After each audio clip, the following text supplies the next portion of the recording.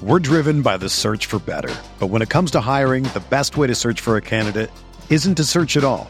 Don't search, match with Indeed. Indeed is your matching and hiring platform with over 350 million global monthly visitors, according to Indeed data, and a matching engine that helps you find quality candidates fast. Ditch the busy work. Use Indeed for scheduling, screening, and messaging so you can connect with candidates faster. Leveraging over 140 million qualifications and preferences every day, Indeed's matching engine is constantly learning from your preferences, so the more you use Indeed, the better it gets.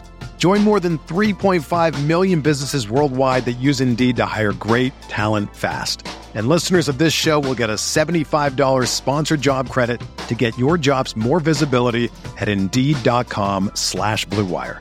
Just go to Indeed.com/Blue Wire right now and support our show by saying that you heard about Indeed on this podcast. That's Indeed.com/Blue Wire. Terms and conditions apply. Need to hire? You need Indeed.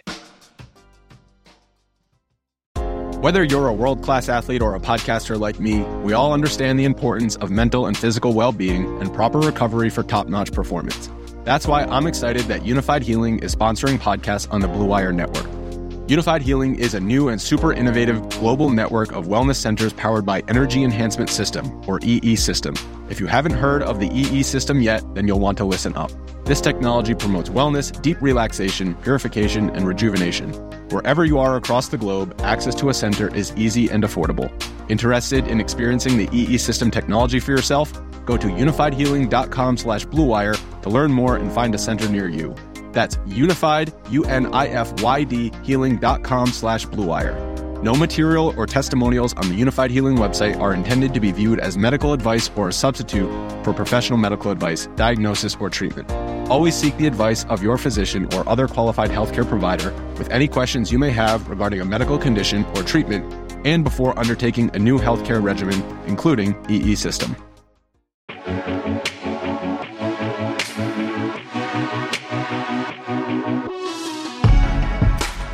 So I went to a warehouse party, which is apparently just a legal rave, and just pretty much people watched and slammed like 10 vodka Red Bulls, which I found out I love now. Grant Niefer. Have tushes you can bounce a quarter off of. Hashtag they just don't quit. Hashtag scrumptious.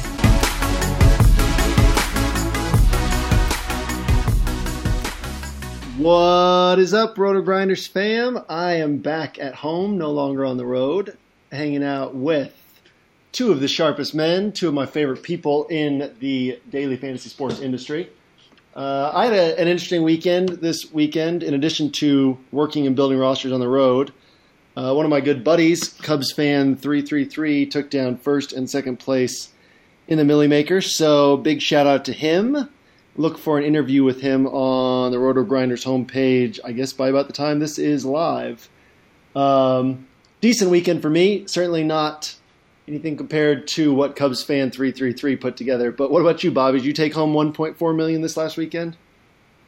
No, congrats to your friend. No, I actually, again, I didn't play huge. I didn't love the slate, but I did really well on FanDuel because I just went 100% Smith-Schuster. Again, you know, not a huge day for me, but like a profitable one, so I'll take it. But I didn't do well on DraftKings. I really didn't love that slate. I almost probably should have played more on FanDuel because I was pretty locked into that Steelers game, and I had Marvin Jones everywhere too. So anyway, I'd like to give a shout out to you anyway. Two of your coaching proteges finished in the top 20 in the Millionaire Maker. Isn't that right?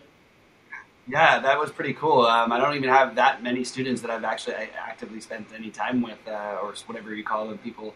But and I'm not taking credit for that, you know. But it's nice when that happens, and yeah, it certainly feels good. I'm really happy for them, and hopefully they'll continue to keep rolling because they did it with minimal lineup entries, basically. Yeah, it's one of those things. One of the biggest challenges in being in the position we are in, where we do have extra time to research and dispense advice, is listening to yourself. Just because, what I've found over the years is if I say something, if someone's a reader, say they've been reading my articles since 2014, if I say something, people trust my advice, sometimes for good, sometimes for bad, as we saw this last weekend But to them, I am an authority, and I should be. I put in 40 hours, 60 hours each week during football season. I've been doing this for a long time, but to me, I'm still me. So then, you come up with something that nobody else is on, and it's like, can I really pull the trigger? And then people listen to you and make a bunch of money. So that's always a challenge, isn't it? Absolutely. Totally. You couldn't have said it better. All right. So we also have our third member, not to be missed, saving the most entertaining for last. Grant, do you have a rant for us this week? I guess I'll just tell you what I did this weekend. So, hey, what did you do with Uber this weekend? That's the end of the night. I went. It was Halloween week, and I'm like, I'm gonna do something fun. So I went to a warehouse party, which was apparently just a legal rave, and just pretty much people watched and slammed like 10 vodka Red Bulls, which I found out I love now, and then it's just ridiculous seeing like the different kind of people there. There's like 75-year-old men just out there dancing their tuchuses off. Just everyone's in ridiculous costumes. But I found out that if I have 10 vodka Red Bulls, I absolutely love my life and wake up in the morning like just completely energized. If you can fall asleep on 10 vodka Red Bulls, when you wake up, they'll still be in your system and you will be jacked. It's wonderful. It's amazing. It's fantastic. But Uber ride, I was like 5-6 miles away on just street roads, and I remember him going like way, way too darn fast going home. I checked the Uber app in the morning. He got me home in 10 minutes from 6 miles away, and we didn't even hop on the freeway. So apparently he was going 80 through street roads. And I was just like, oh man, this is like a carnival ride here. Don't think it was the most safe thing in the world. I'm pretty sure I almost died twice, but it was a fun ride. That seemed amazing. Once from him and once from the 10 vodka Red Bulls. Yeah. True story, coincidentally. So Abby always tries to get me to not drink Red Bulls because they kill people. And so somebody died, I guess, this last week, and they said it was from energy drinks. So I let her throw away my last Red Bull from my 12-hour drive home today. So, Grant, I'm sure she'll have a talk with you next time that you are in town. So I look forward to that. Really weird. I kind of figured that I would die from something of being incredibly unhealthy.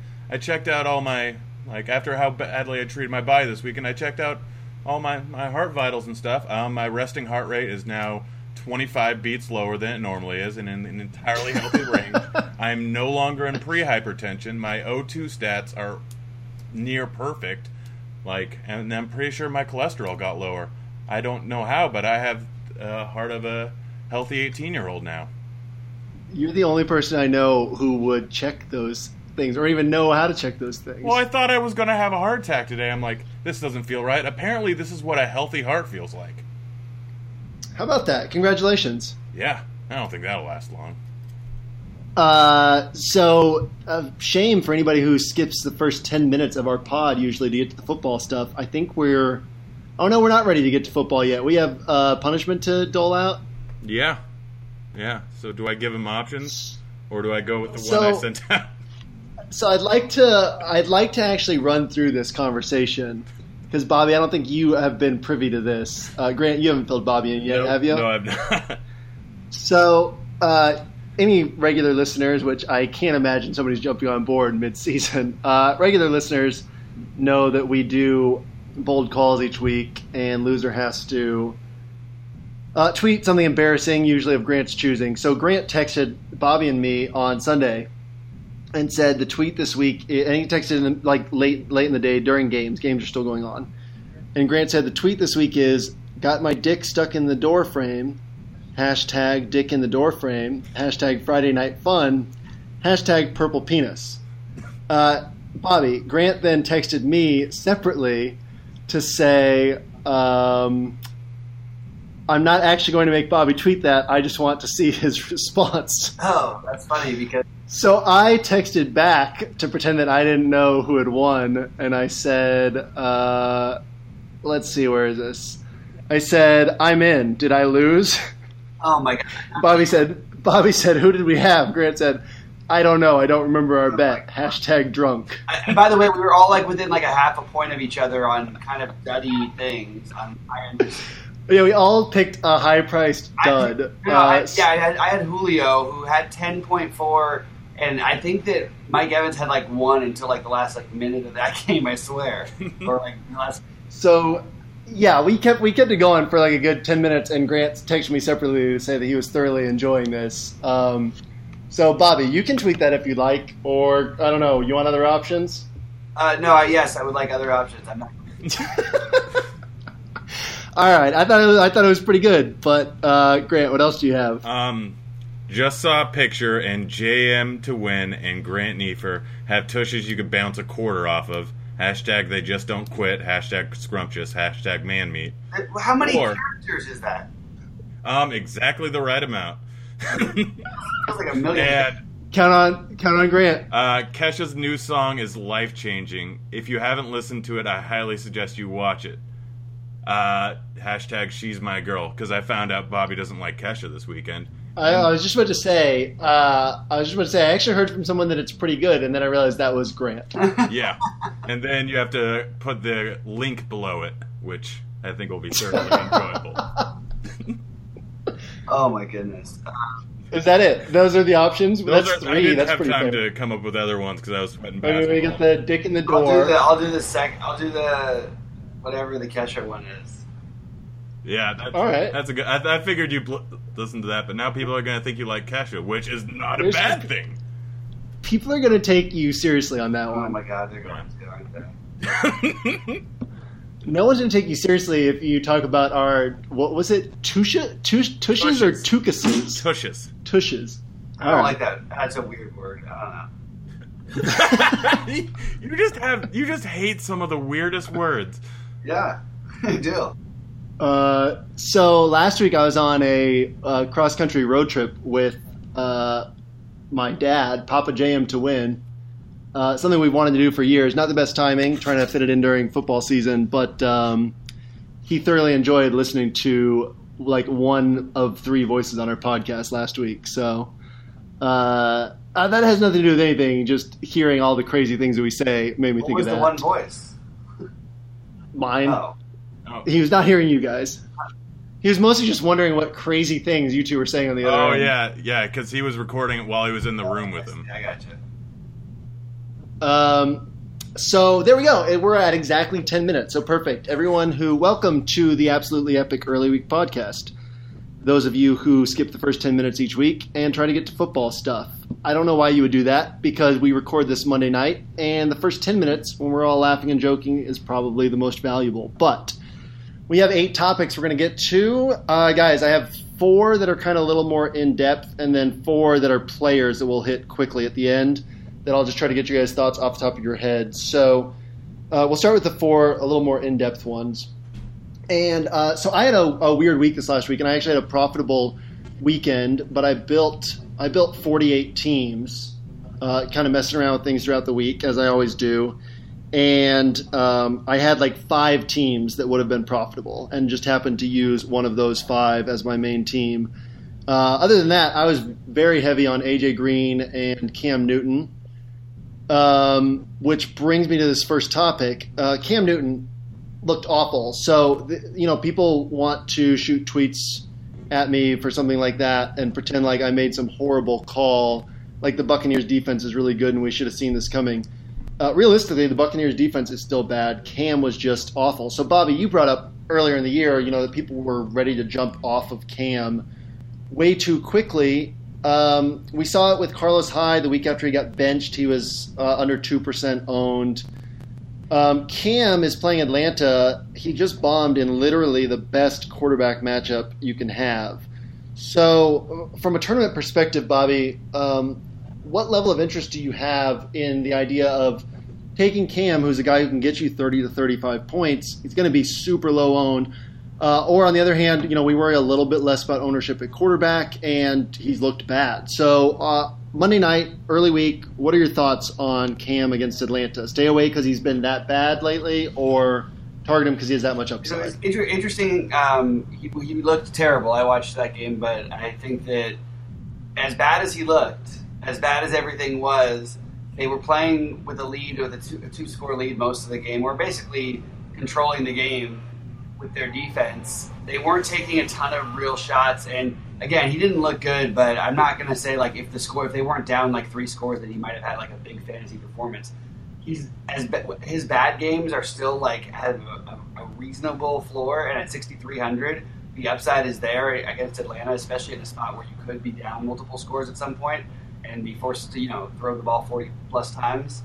I think that he's totally in play. There's just other quarterbacks that I feel so sure about that I probably am not going to risk it with him too much, but I do think that he's definitely in play as a tournament flyer. And those Atlanta-Carolina games have been up and down in the past. There's been some really low-scoring ones and some really high-scoring ones, and this is an interesting game to target, especially the low ownership part of it. Yeah, and another thing, too, is it kind of went overlooked because the line in that game went up by 2.5 points by Sunday. But there were 20-mile-an-hour winds in that game. And typically, when you talk to people who study these things, they say rain matters a lot less than wind. And everybody kind of freaked out about the rain in the Northeast. But the wind in those games was 10 to 15 miles an hour. We were looking at like 15 to 25 miles an hour sustained in Tampa with gusts higher than that. I think that was a factor, too. I would have gotten off that game more if, you guys know me, I don't rely on Vegas that heavily, but the line was still moving up on Sunday morning, and so it was like, okay, no one in Vegas is concerned, so why would I move off Cam? I think that was a factor, too. Grant, what are your thoughts on Cam against Atlanta? Do you have any hot takes for us? So, he still isn't that great of a quarterback, but he's wildly inconsistent. He has certain games where he seems to be just completely on and certain games where he seems to be completely off. It's been off, obviously, for the last, 3 weeks in a row, but before that he was putting up like 3-4 touchdown games. And one of the biggest problems he's had this season is he has 11 interceptions on the season, and a lot of those against the Bears, 2 of the pick sixes came near their red zone, so that could have drastically just changed it by not having those 2 things happen. So this is actually a decent spot for him because it's a game where it's projected to be close. They have a 23 implied team total. Atlanta is really bad at giving up targets and giving up yards to the opposing running back, and that's really good for Christian McCaffrey, obviously. He has the weapons around him, and he has multiple different ones. And the biggest thing is Atlanta only has 4 turnovers or 4 takeaways on the season. So they only have 2 interceptions. This is a spot where I don't think he's going to throw a lot of interceptions, hopefully. This is a spot where he could put up a very big game. And if you're going to get him at low ownership after a week where, he was in some bad weather, then I think it's actually a decent idea this week. And even though I do not like him as a quarterback, this is a good week to have him in fantasy. Yeah, you bring up really good points. For one, Cam's never been a great quarterback as far as accuracy, consistency, but the upside is there with his legs and with his deep passing. Another thing you bring up is the turnovers. What's that? For a great quarterback. I mean, he was the MVP 2 years ago. Like, we're talking about passing. Like, he's never been that accurate. Okay, well, you can be a great quarterback in very different ways in modern day football. And we're just talking about accuracy. By the way, this is his most accurate year in terms of completion percentage, which is incredible. It's all because of McCaffrey. But yeah, and so yeah, if he can finish off those drives, that obviously makes a difference in his box scores. I thought I had it figured out last week. I was working so hard to, his salary was really tight last week. I was working so hard to find a way to move from Andy Dalton up to Cam in cash games, and I wasn't able to make it in a way that I felt gave me a better team in other spots, which is what saved my weekend. But, I thought I had it figured out last week because the sacks have been an issue. The Panthers' offensive line is really bad. He had struggled the week before against the Bears, who ranked 7th in adjusted sack rate, and was playing Tampa, who ranked 32nd. So I thought, okay, no pressure on him from the defense, and that'll help him out. That was obviously not enough for him. Grant, you bring up a good point with the turnovers, and that's not something that Atlanta has been strong with this year. So maybe that's the key, or maybe it's just it's unpredictable in general, and we avoid them in cash. But I do think that it's tough to get. We talk sometimes about, okay, don't worry too much about ownership at quarterback, or a lot of people say that, but that's really because, typically the bad games are going to get you 18 or 19 points. The good games will get you 24, 25, maybe 27. But, Cam can genuinely put up 30 to 36, 37 points in any given week. So I do think it's a good week to target him. Like Bobby said, it's a potential shootout. I'll definitely be looking there in tournaments, probably not high-dollar tournaments, but I will try to get him on some teams. We should also probably mention that he, in his last 3 games, is averaging over 10 rushing attempts per game, and he's never... Yes. He's never averaged more than 10 per game his entire career. They've, early in the year, and that was why they drafted McCaffrey. They, let Ted Ginn go. It was, okay, we're going to protect Cam. We're not going to run him in the red zone as much. We're going to use this short passing game. And they kind of scrapped that after the early struggles and just said, okay, let him throw deep, let him take off. Losing Ginn has hurt them more than obviously the Panthers thought it would because the deep ball isn't there like Cam wants it to be. But the rushing is still there. We've seen this year in 3 different games the upside is there. So be aware of the floor, but definitely be aware of the upside as well. A team that people have fewer questions on, naturally, is the Texans' offense. Deshaun Watson's price has gone all the way up to $8,100. DeAndre Hopkins is $9,200. Put that in perspective, Julio Jones is the second highest priced wide receiver, $1,400 cheaper than Hopkins. So that seems outlandish, except that Indianapolis is literally one of the 3 best wide receiver matchups, one of the 3 best quarterback matchups. So I'm kind of interested to see how this plays out this week, pay attention to ownership and whatnot, because A.J. Green was 60% owned in double-ups. He was, over 30% in tournaments against Indy and just put up a complete dud. Grant, do you think people will be scared off of Hopkins and Watson? I mean, I don't think they will. And then the second question is, do you find a way to play these guys, or is the price just too high? I think the price is too high, and considering what the ownership's going to be, you want to be way under the field. So I have a little insight to this. This little app called Draft, I kind of mess around with a little bit beginning on the week. And you don't generally take a quarterback early. People are taking Watson first overall, and they're taking Hopkins second overall. They're both drafted way, way too soon, so I can almost immediately tell that ownership's going to be very high on them. They have 31 implied points, but I think a good amount of that could actually come from pick 6 or 2. I think that this is going to be a spot where, I don't know, even Lamar Miller could do something. I think it's a spot where you fade in tournaments.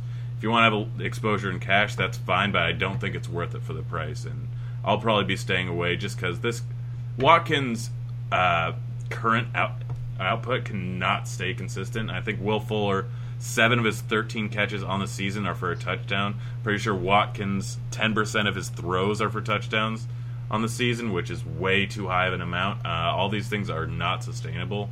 And even though he may be a great quarterback, this is just not something that can keep going.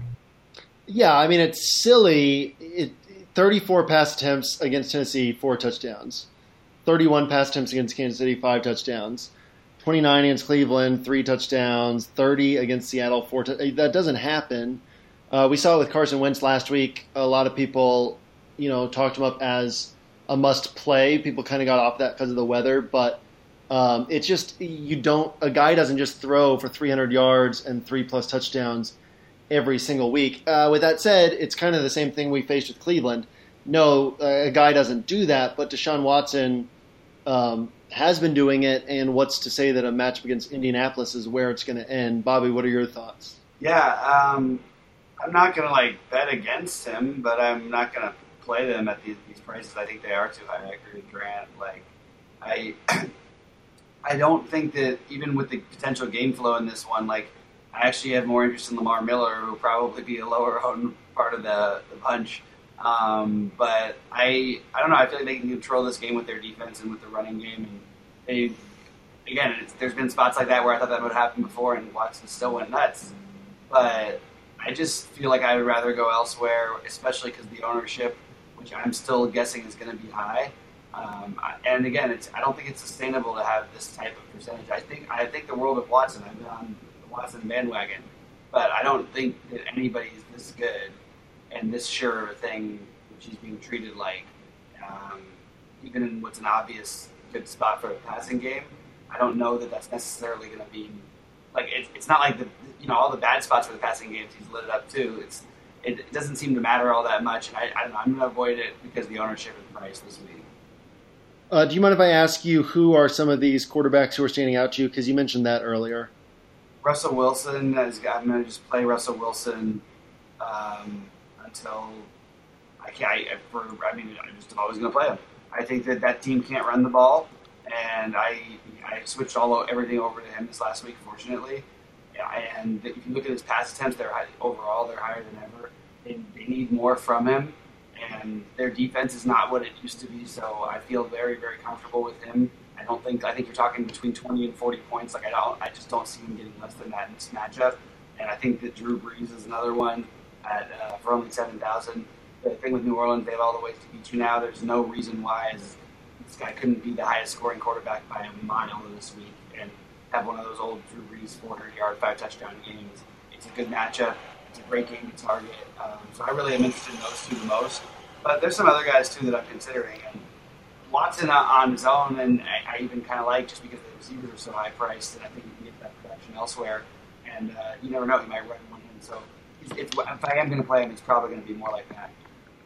Gotcha. Yeah, good point there. It would almost seem that I sent you the questions beforehand because we're about to get to the Seattle offense and New Orleans offense.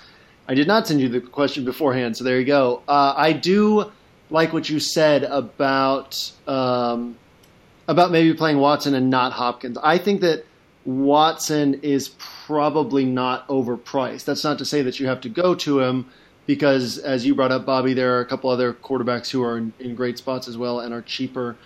And as Grant pointed out, there's a low likelihood that this game is a shootout. More than likely, Houston just takes and holds a big lead. With that, 9,200 for a wide receiver, DeAndre Hopkins, it's just there's too many things that can go wrong at 9,200 for a wide receiver. We're not talking a running back who's guaranteed 6+ targets and 20 carries. We're talking a guy who needs targets and needs to hit, has to score multiple touchdowns really to pay off that price. So I'm fine avoiding Hopkins. I'll still have interest in Watson if there's enough value this week, but I'll be surprised if he fails. But again, there are other good spots as well. So New Orleans. Bobby, I'll go back to you on this. I'm kind of wondering if New Orleans is going to be one of the most overlooked spots on the week. I think that just because Breeze hasn't really done much, obviously everyone's been on Ingram. So I guess I shouldn't say New Orleans as a whole as one of the most overlooked spots, but New Orleans passing offense. I could see people being so heavy on Kamara and Ingram because of what they've done lately, because of how much less the Saints have been passing than normal lately. Just people might move away from the Saints. So obviously, Bobby, you have interest in Breeze already. What do you think about early on? You think that maybe his ownership will be a little bit lower, and does that increase your interest even more? That's a part of it, and it's funny because you want to look at the matchups where he maybe hasn't, put out okay. So you have what I think is a really good Chicago defense that in a game that they were controlling for by 2 scores for the most part, and they were doing a good job on the ground. You got a Green Bay offense in a game that was really the wind was really affecting Breeze early on. He actually played a nice game, just didn't have the touchdowns there. The game against Detroit, which was the craziest ever, where the defense gets multiple touchdowns and forces 5 or 6 turnovers. I don't remember how many it was. And then also on top of it, there were 2 big plays by Ingram and the other running back, Kamara.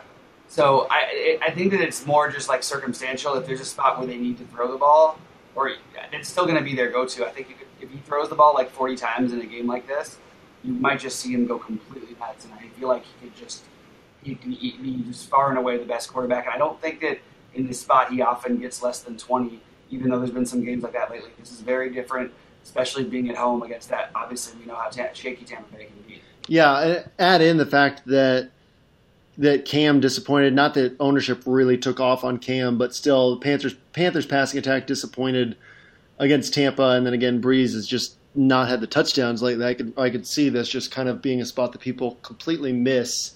Depending on how much it gets talked up this week, obviously that can affect ownership. Bobby or Grant, what are your thoughts on New Orleans in this spot?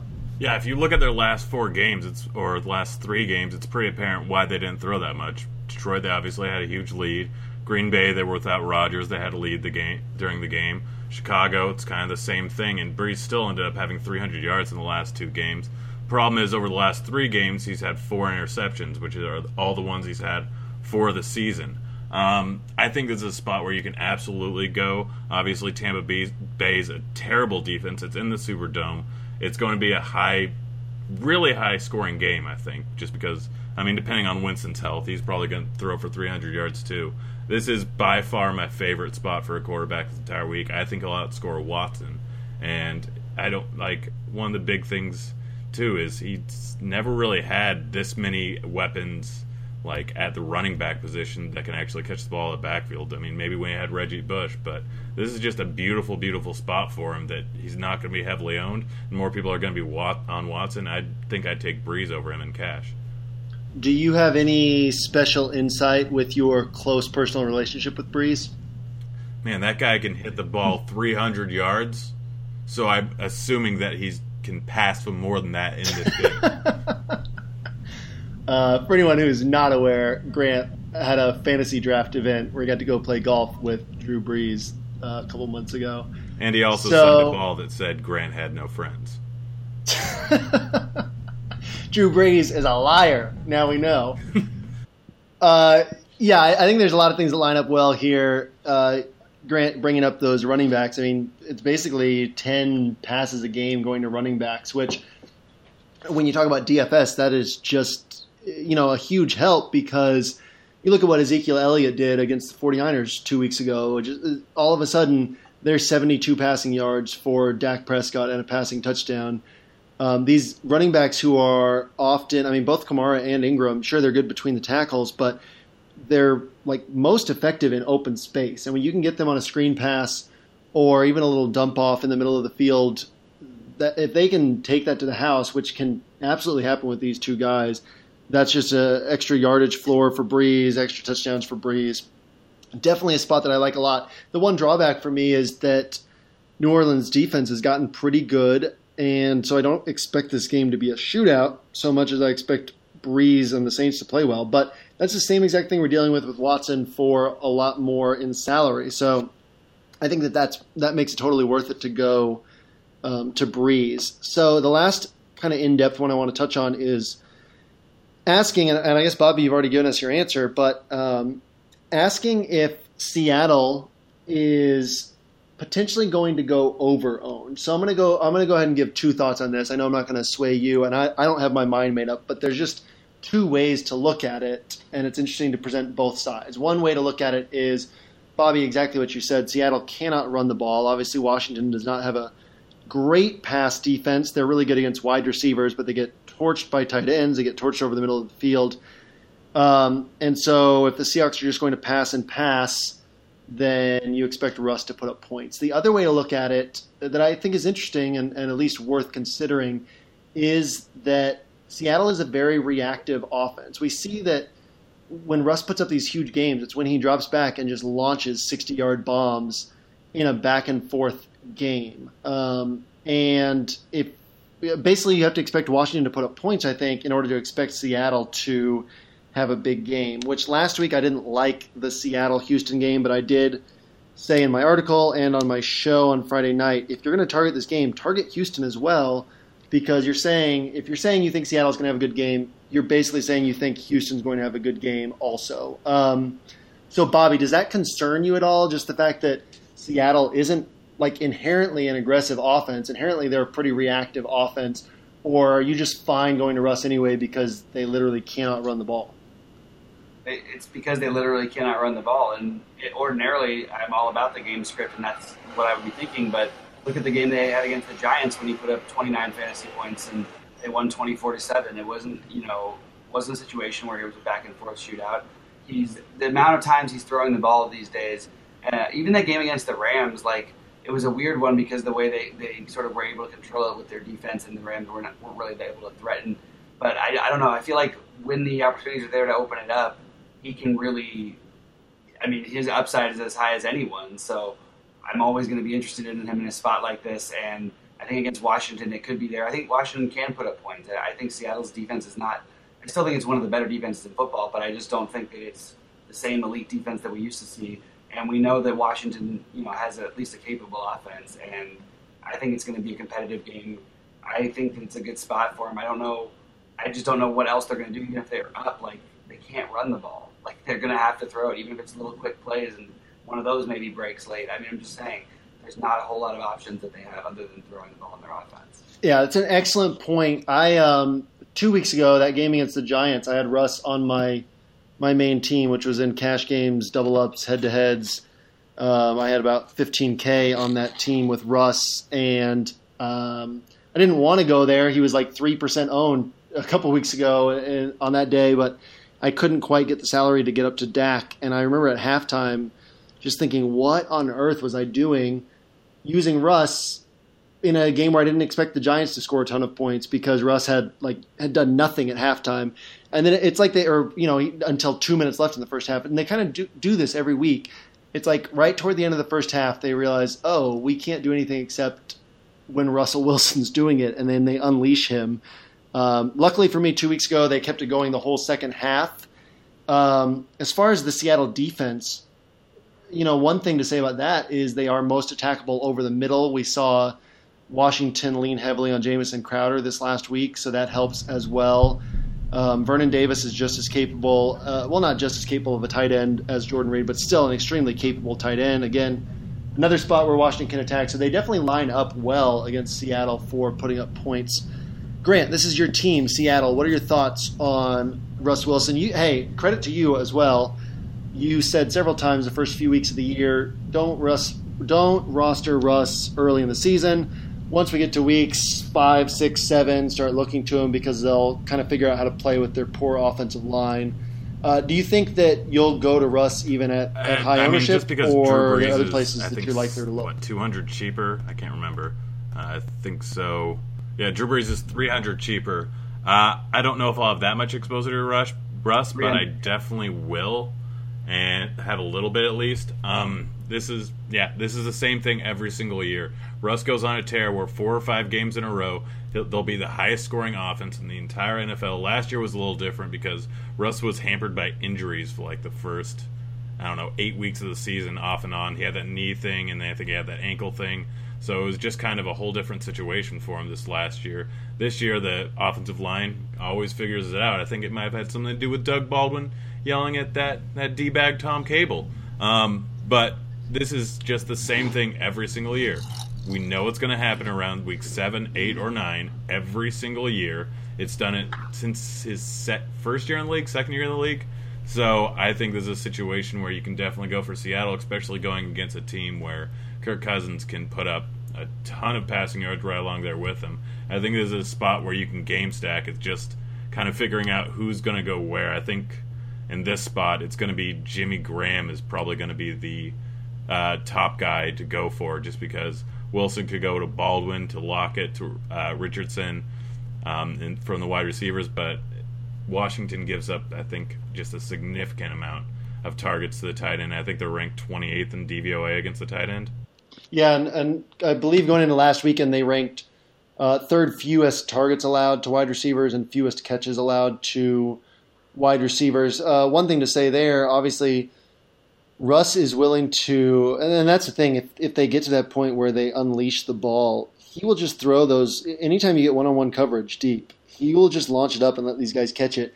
And Richardson is a phenomenal contested catch guy, as is Doug Baldwin, which gives him 2 deep threats that they are willing to use in that way and that are great in that way. And then there's Jimmy Graham. It's a huge speedster. And then there's Jimmy Graham that if he's, if no one's within 5 yards of him, he can catch it too. So that always helps. Again, this year, he had games against Tennessee and Indianapolis early on, teams that cannot rush the passer, where he went off and then kind of waited till week 7 it was the first time against a above average defense that he did work, and then again against Houston. So I like it. There's a lot to like at quarterback. There's, we've talked about Russ, we've talked about Breeze, we've talked about Cam, obviously, is kind of a thinner play compared to those guys. And then you also have Alex Smith and Dak Prescott, I think, are really good plays in the game that they will be in.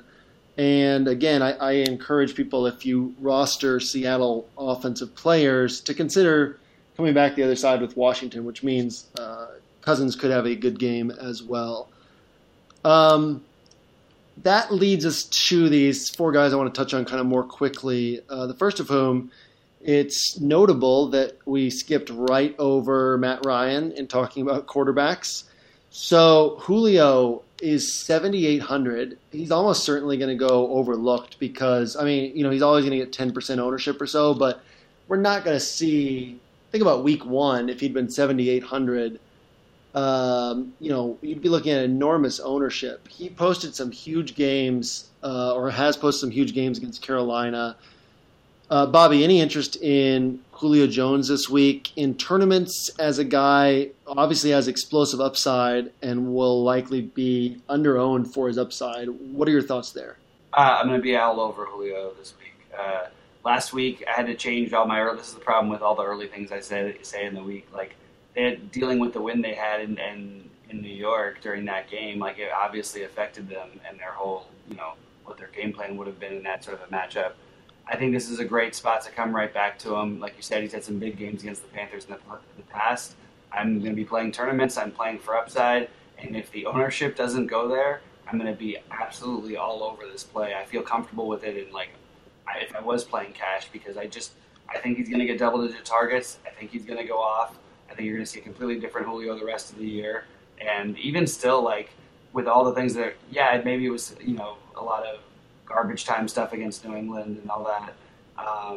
There's still the game flow of how these things have played out makes me understand better why he didn't go more off than he did.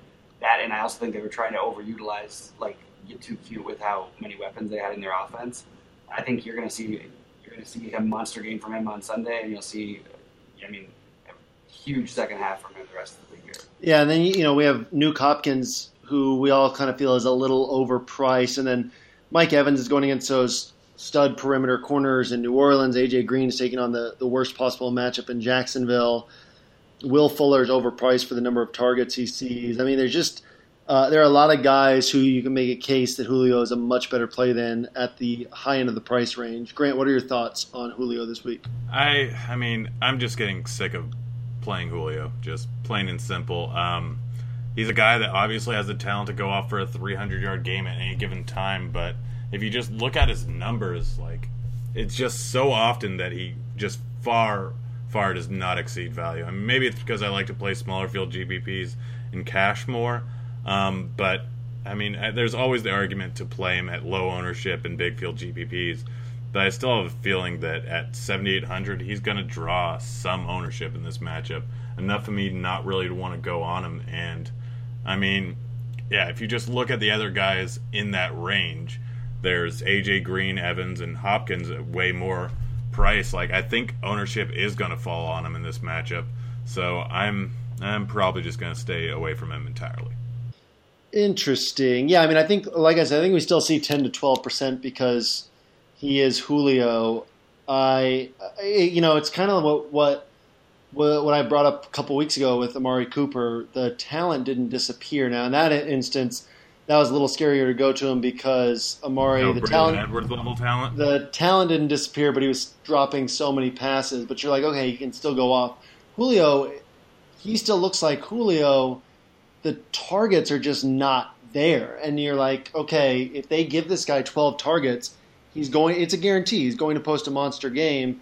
That's the thing that scares me. I'll definitely have interest in tournaments because it's hard to find that much upside at 10 to 12% ownership even. I understand the concerns. He may or may not be on my main team, but he's definitely a guy I'll be kind of eyeing closely this week and will have mixed into my lower dollar teams at the very least.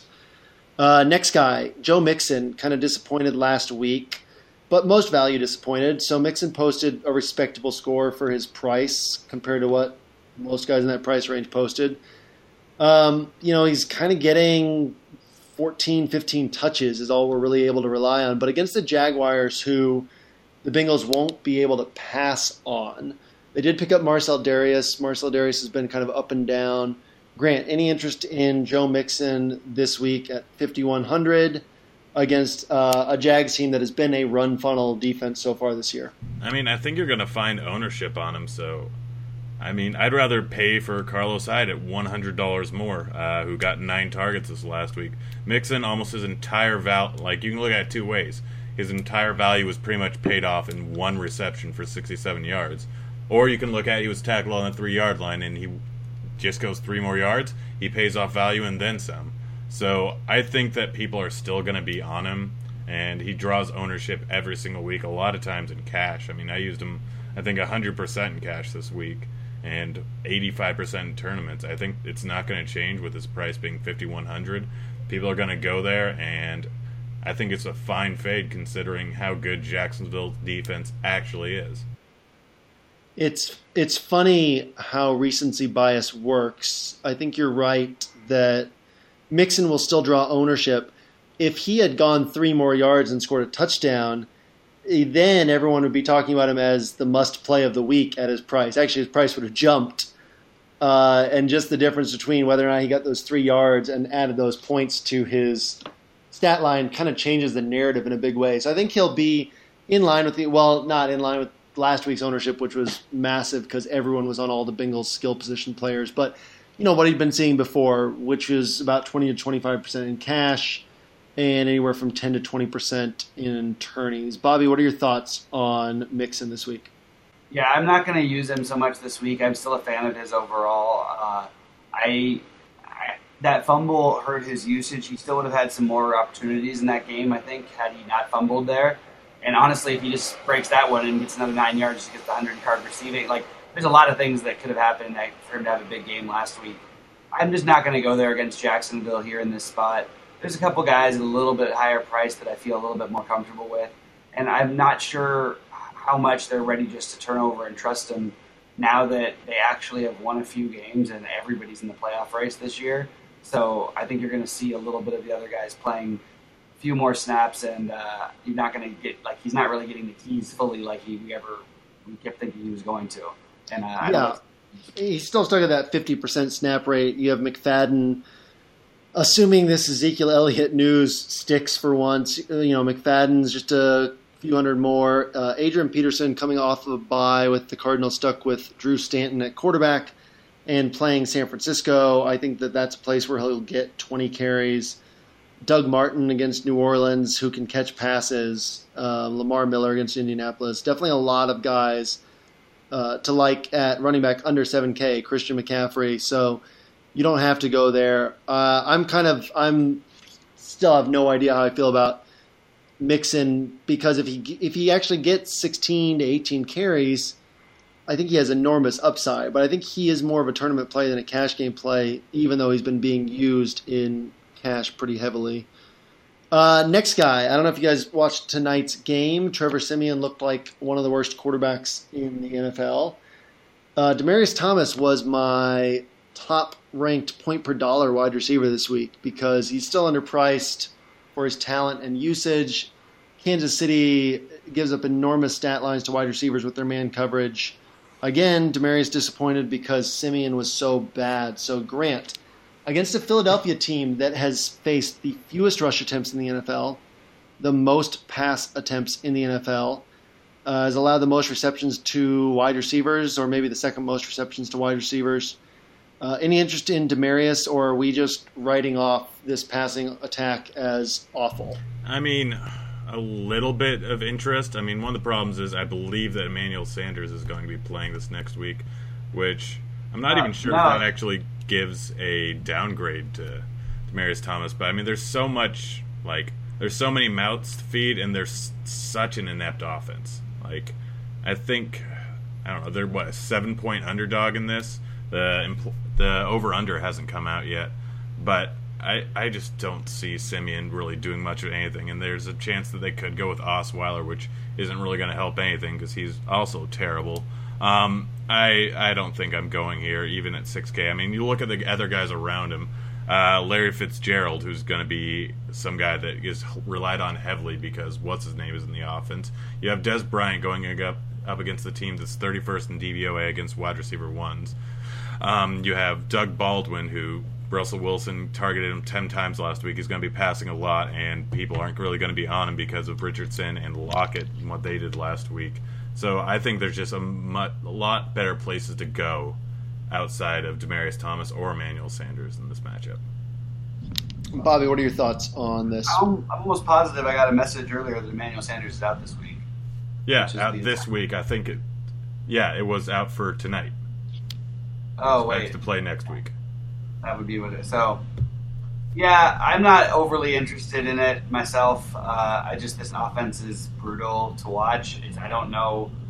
I wouldn't be surprised if you see, that change in one of these guys have a big game, especially Demaryius. But I actually agree that it might be better for him if Sanders is there, possibly. They just look so awful. So I'm just going to pick another spot this weekend.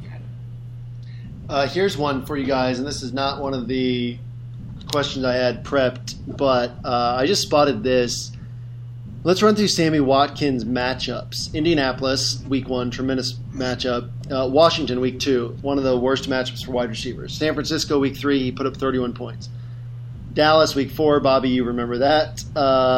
Dallas is great against perimeter receivers. Then Seattle, Legion of Boom. Then Jacksonville. Then Patrick Peterson. This week he's playing the Giants, who have been pretty poor against wide receivers to date. That's an interesting little bit of value.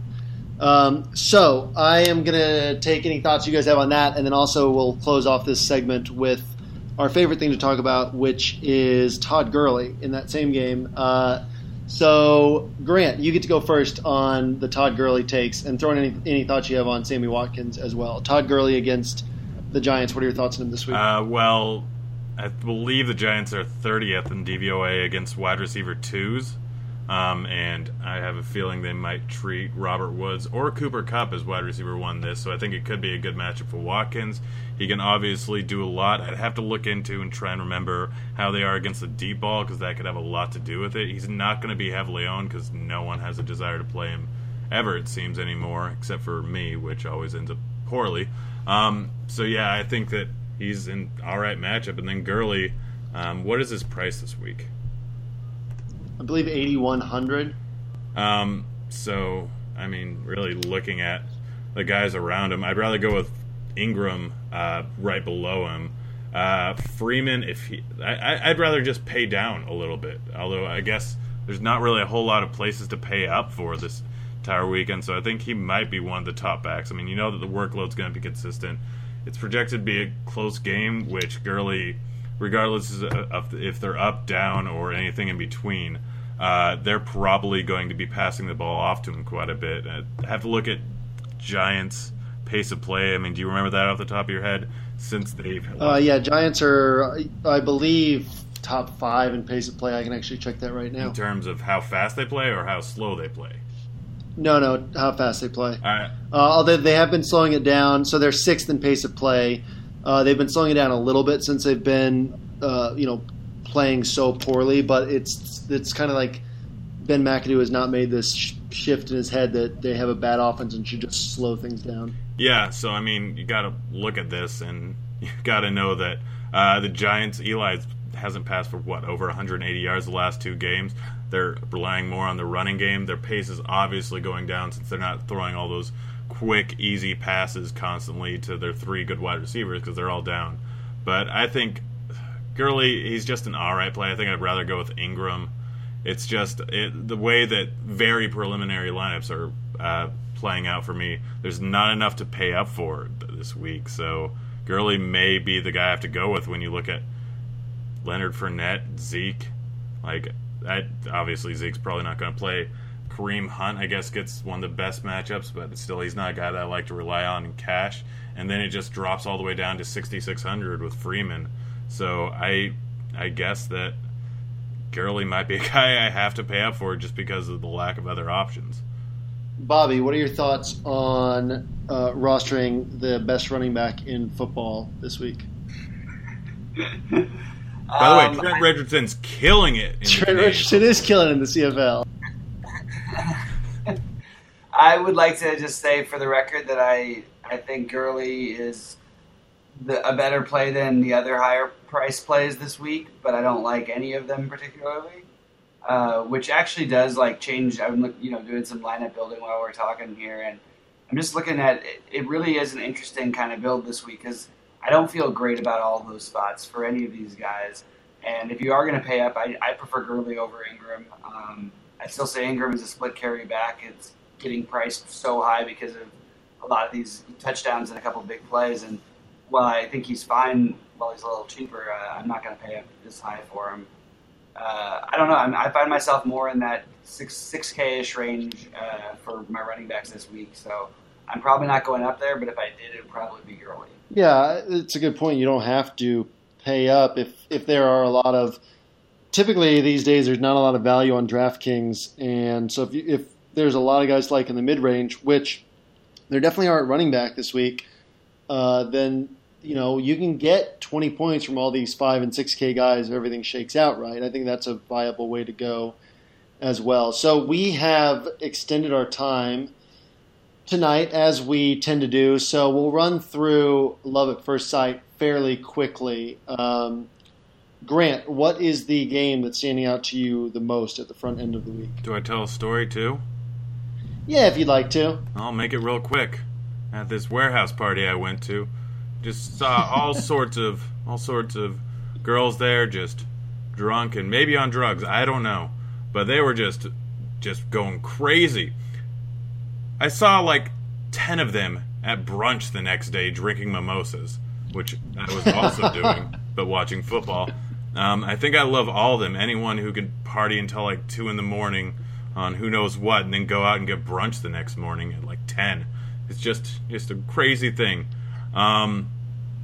Not able to find any bridge into my favorite game of the week. Naturally. Dez Bryant. I'm just talking about the Dallas game just because Dez Bryant's my favorite play on the entire slate. I don't think we have the over-under yet. It's projected to be close. People aren't going to be on KC as much, even though Alex Smith has been doing crazy things. There are 4 different guys on the KC side of the game that you can really go with.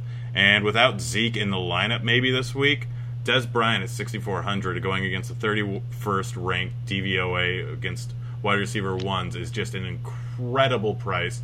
It was going to revert back to how he was before Zeke got in there, which is a 1,400-yard guy that gets 16 touchdowns in a season. He has the most targets, I think, in the end zone in the entire league. He's 5th or 6th, I believe, in just total targets in the entire league. I don't think he's had lower than 6 this entire season. And so far, he's had the toughest cornerback matchup out of any wide receiver outside of maybe Alshon Jeffrey. So this is a week where Dez is going to go off, and I absolutely love him this week.